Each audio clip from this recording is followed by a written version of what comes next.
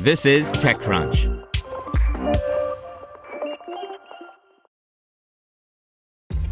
This episode is brought to you by ShipStation.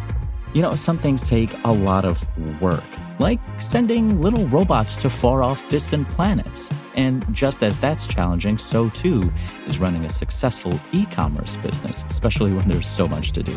So I want to introduce you all to ShipStation. Now, I love using ShipStation because of its easy-to-use dashboard, which makes managing orders and printing labels a breeze and super smooth. Oh, and the customer service is just out of this world. It's exactly what you need to help grow your business. Sign up for your free 60-day trial at shipstation.com/technews. That's shipstation.com/technews. This is TechCrunch. OneRoof grabs funding to help apartment dwellers cozy up to their neighbors, by Christine Hall.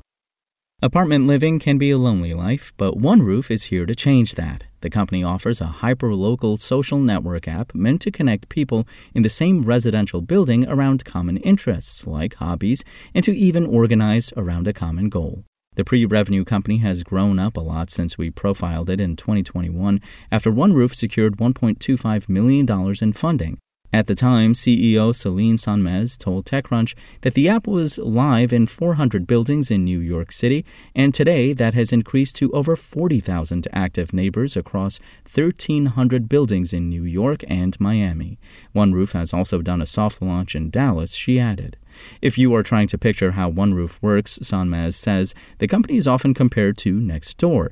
It helps people who live in the same apartment building to connect, network, exchange info, buy and sell items, help with pets, meet in real life, and create a sense of community. The free app relies on what Sanmez called a community of champions known as super neighbors, essentially the people in your apartment building who act as a glue to their community, she said. From that position, they are able to gain access to neighbor event sponsorships, join the exclusive Super Neighbor Club in their city, and share feedback with OneRoof for future app development. Neighbors are a critical yet neglected social circle, she added. Nobody knows who their neighbors are, so we are building an essential social tissue in society. Our long-term mission is to unify and empower neighbors under one roof and to create more resilient urban cities both socially and economically. In 2021, OneRoof was just a chat room app where neighbors could talk to each other digitally. Since then, it has morphed to include an in-person events feature, improved user profiles to highlight interests, a neighbor directory, and a grow feature to help people create their own communities. The concept seems to be appealing to apartment dwellers. In super neighbor buildings, OneRoof saw over 78% of users continue using the app after 12 weeks, and over 65% continue using after 24 weeks, Sanmez said.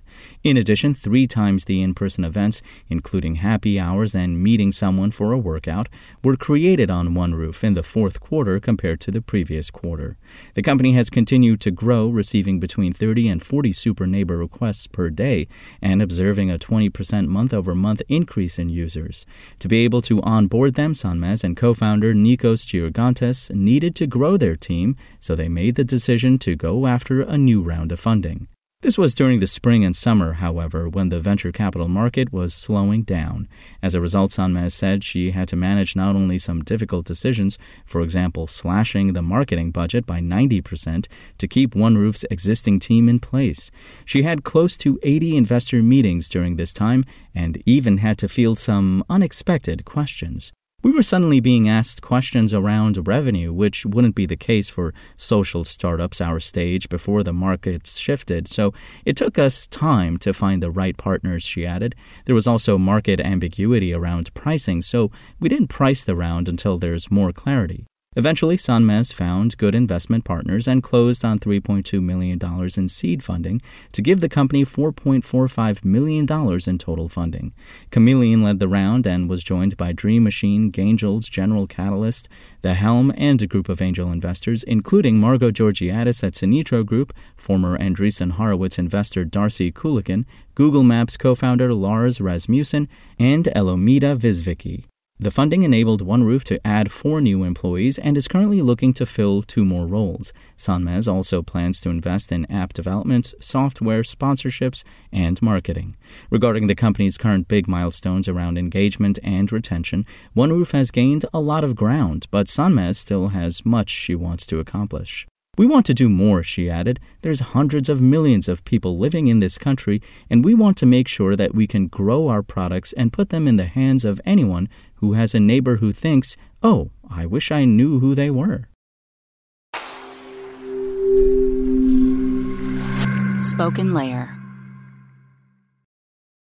Want to learn how you can make smarter decisions with your money? Well, I've got the podcast for you.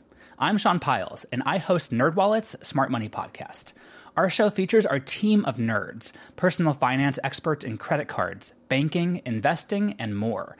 And they'll help you make the most of your money while cutting through the clutter and misinformation in today's world of personal finance. You'll get clarity on strategies to help you build your wealth, invest wisely, shop for financial products, and plan for major life events. Listen to NerdWallet's Smart Money Podcast wherever you get your podcasts.